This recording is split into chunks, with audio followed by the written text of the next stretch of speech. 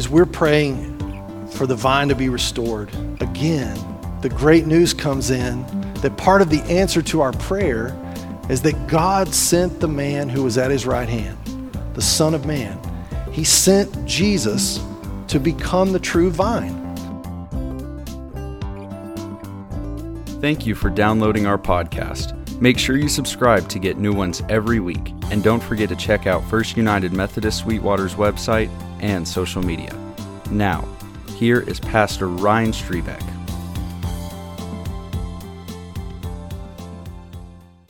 I'm wondering this morning, what are your favorite kind of rounds to make? What are your favorite rounds or routines to make? Maybe it's a morning routine, watering the flowers, watering a garden, checking on somebody that you love. Maybe it's an evening routine right before you go to bed. What are the routines and the rounds that you make that have to do with keeping things alive? I wonder what those are for you and what your favorite ones are this morning. Because everyone has a routine. We have a handful of routines that keep us going. You know, we sometimes think of routine as something that's sort of negative or blasé, but routines are something that really give us life. Anyone that's ever had to keep things going, you know how important their routines are. Doctors make rounds, pastors make rounds, parents make rounds, stock show participants make rounds, students make rounds. Anybody entrusted with keeping things alive makes rounds. I always think of agriculture as some of my favorite rounds. When I was a teenager, before I really had the burden of responsibility of, making the balance sheet work, and I could just be kind of a cowboy, well, I loved the routine of just feeding the horses before anyone else was at the barn, drinking coffee out of a little enamel cup. I thought it was $18.95, and I was gonna bring it back even if it wasn't. And I loved those moments. It was a routine that gave me life. And I watched as the horses ate and we got ready for the day. And it was one of my favorite things that I've ever done. I loved that routine. And this beautiful passage in John 15 that Cindy read for us, God the Father, the Heavenly Father, is introduced to us as a farmer. The Greek word is farmer. And the farmer is making his rounds.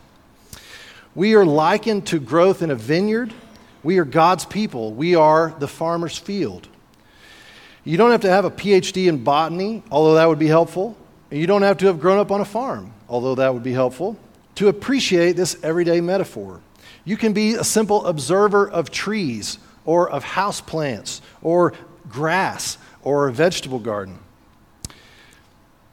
to understand the beauty of the routine of a farmer making the rounds in his fields.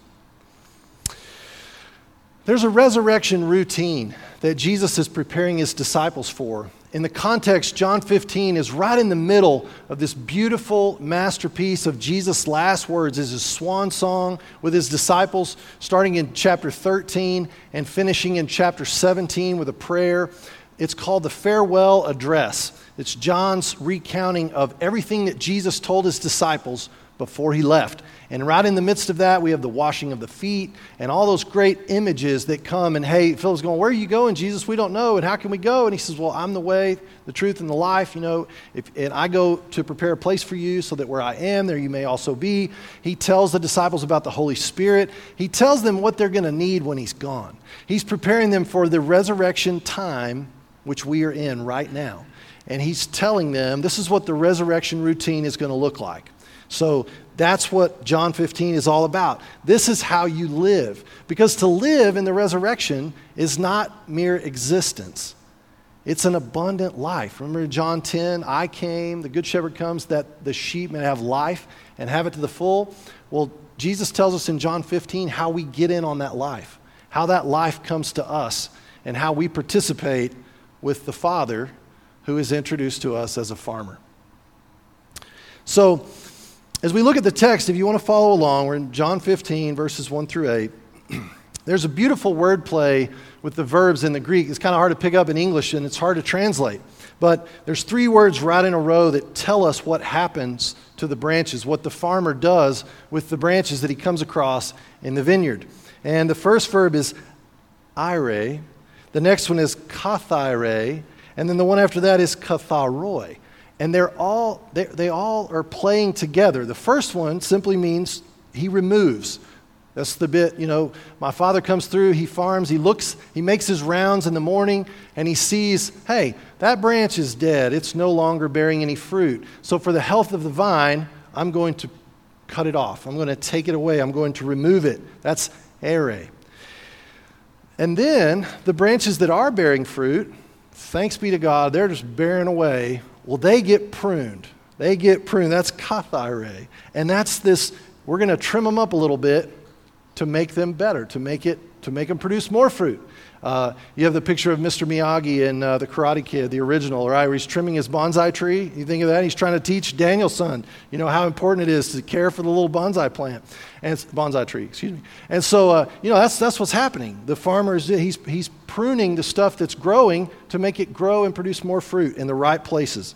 You tomato professionals out there, you know exactly which things to prune to make the most fruit, and I'd like an education anytime you're available, by the way.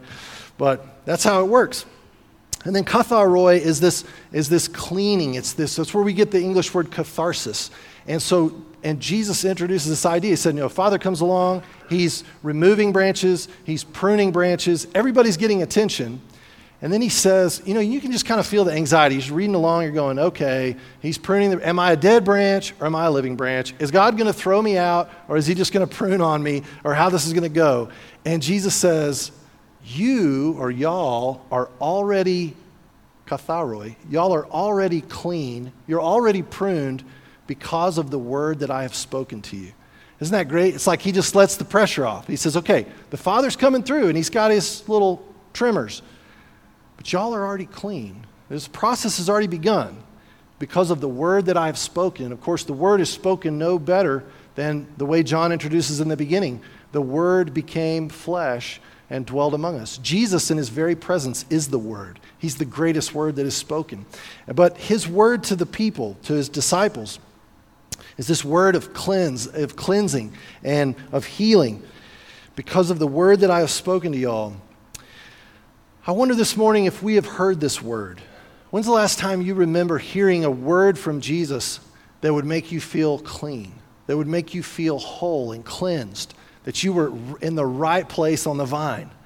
Y'all are already clean because of the word that I've spoken. This is a critical word. If we don't hear this word, then we think it's our job to prune ourselves. And we all know this is a dead-end task.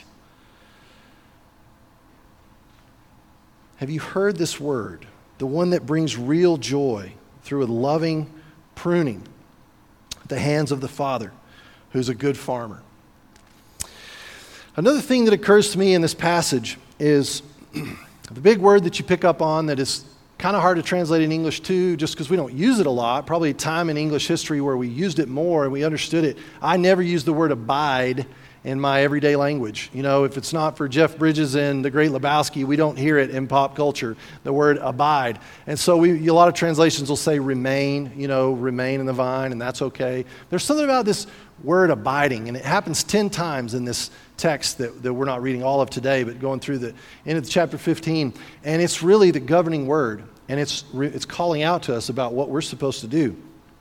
And I have to confess that when I first read this passage and I began to think about it, and still I'm tempted when I read this passage, I want to think, because I'll just tell you there's an imperative in the passage. There is something that Jesus says, you must do this. You must do this. If you wonder what an imperative is, and I always have to review because my English was a long time ago, and I have to think back and remember, imperative. And so imperative is like, you must do this. You don't have a choice. So this is like we delineate this. Our son, who's 13, he'll ask me sometimes. I'll say, "Hey, son, put on some shoes and come out and help me in the garage for a little while." Or no, I'll say, "Hey, do you want to come out and help me for a little while?" And y'all know that goes. And he's learned to say, "Well, Dad, I'd like to just do what I'm doing, unless this is one of those times where I don't have a choice." so okay, there's a difference. There's a difference. So yes, okay, you got me. This is the time you don't have a choice. You must join me in the garage. So it's to your advantage to put your shoes on, but I'm not going to make you. So that's what an imperative is. You must do this. Well, we tend to think, I think, as self-sufficient people who get along pretty well in life, that the imperative in this text is bear fruit. Because we see, like, this is what brings the Father glory, that you may bear much fruit that lasts. And if you don't bear fruit, you're going to get tossed out. And if you are bearing fruit, you're going to get pruned so you can bear more fruit. So we tend to think the imperative is, y'all go bear fruit. Go do good stuff, right? You're the church. Go, and you wouldn't be here if you weren't interested in that. And so we tend to think, that's my job. I just got to go do better. I got to go do more. I got to go bear more fruit. But that puts the cart before the horse. Because the imperative in the text is, abide in me as I abide in you. That's first things first. Abide in me as I abide in you. And the trick to abiding is to receive the word that Jesus has already given us. And that's our access point. That's how we abide.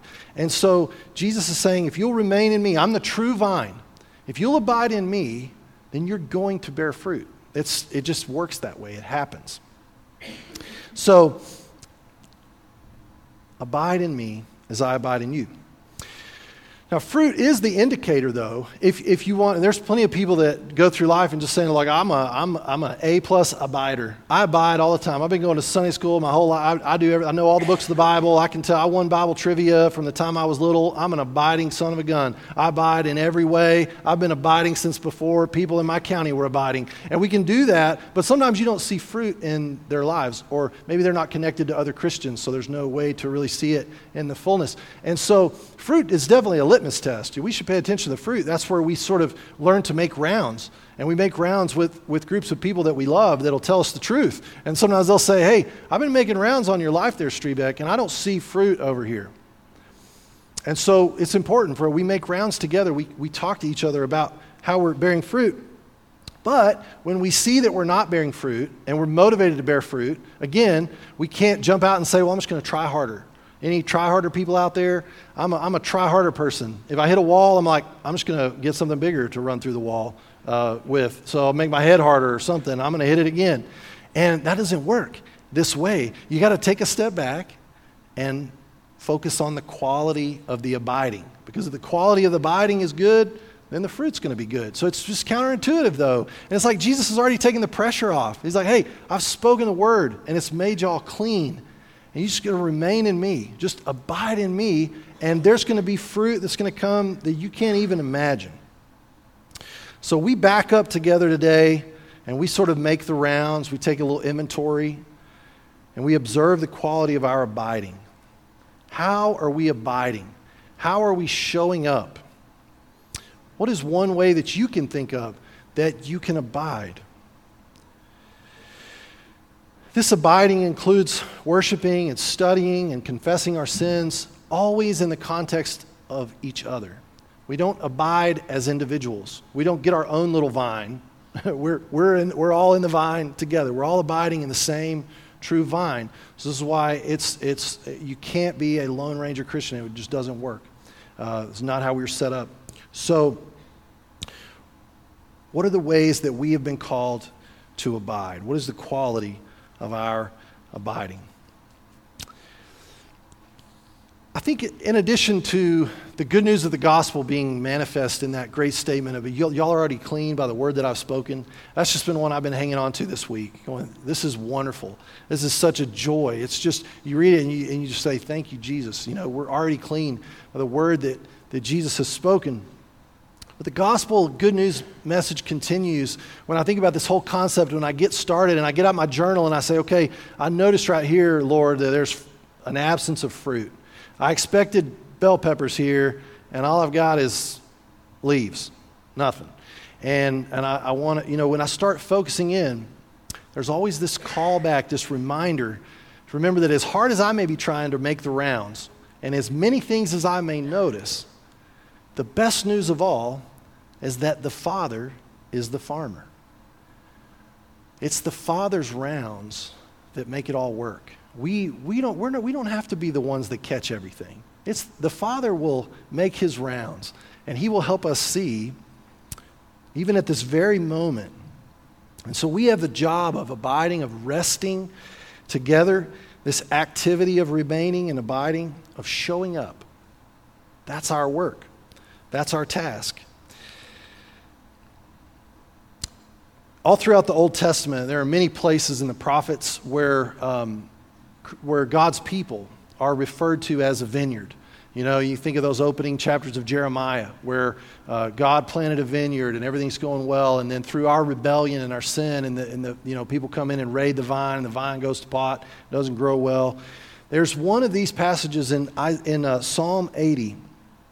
I read this during Lent, and I just loved it. So I'm going to read a couple of pieces from Psalm 80, and this is this image of Israel as a vineyard. So here the recounting of this sort of great thanksgiving of our history and God's history. Restore us, O God of hosts, let your face shine that we may be saved. You brought a vine out of Egypt, right? So this image of God's people coming out of Egypt, out of slavery, we're saved through the Red Sea, we're saved for a certain kind of life, and this is a vine. The psalmist is saying, we're a vine, you brought us out of Egypt, you drove out the nations, and you planted it, right? You cleared all the brush, you planted us in a great spot, good soil, you cleared the ground. The vine took deep root, and it filled the land. Even the mountains were covered with the shade of the vine. Can you picture it? The mighty cedars were covered with the vine. It's great imagery. The vine sent out its branches to the sea, its shoots to the river. Why then have you broken down its walls, so that all who pass along just pluck its fruit? The boar from the forest ravages it, and all who move in the field feed on it. It's this mourning, this lamenting that God, our vineyard's in bad shape. And what happened? We used to be this lush vineyard, and now we're just out here with a laughing stock of the nations. And as part of the prayer for restoration, this is what the psalmist says: God, let your hand be upon the one at your right hand. And it's really the man at your right hand. So can you see the allusion to Jesus here? Let your hand be upon the man at your right hand, the Son of Man, whom you made strong for yourself. And if you'll do that, we'll never turn back. And there's a great prayer in there that says, Lord, tend your vine. That was one of my favorite prayers during Lent. Lord, tend this vine. I mean, it looks like it's in shambles sometimes, but would you tend this vine? Would you take care of it?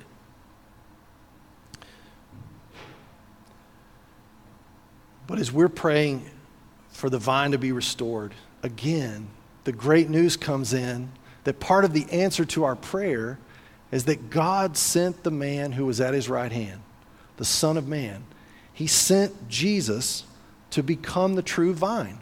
So we are struggling, trying to figure out how to be a vineyard, and Jesus comes along, and he is obedient in all the ways that we were not. And so Jesus succeeds where we have failed. That's why Paul calls Jesus the second Adam. And where the first Adam failed, Jesus, the second Adam, succeeds. And now he's the true vine, and we get to be a part of the life that is coming from God the farmer, who's farming the vineyard of his Son, and we get to be a part of that. Y'all, we are already clean because of the word that Jesus has spoken. In the name of the Father, and the Son, and the Holy Spirit. Amen.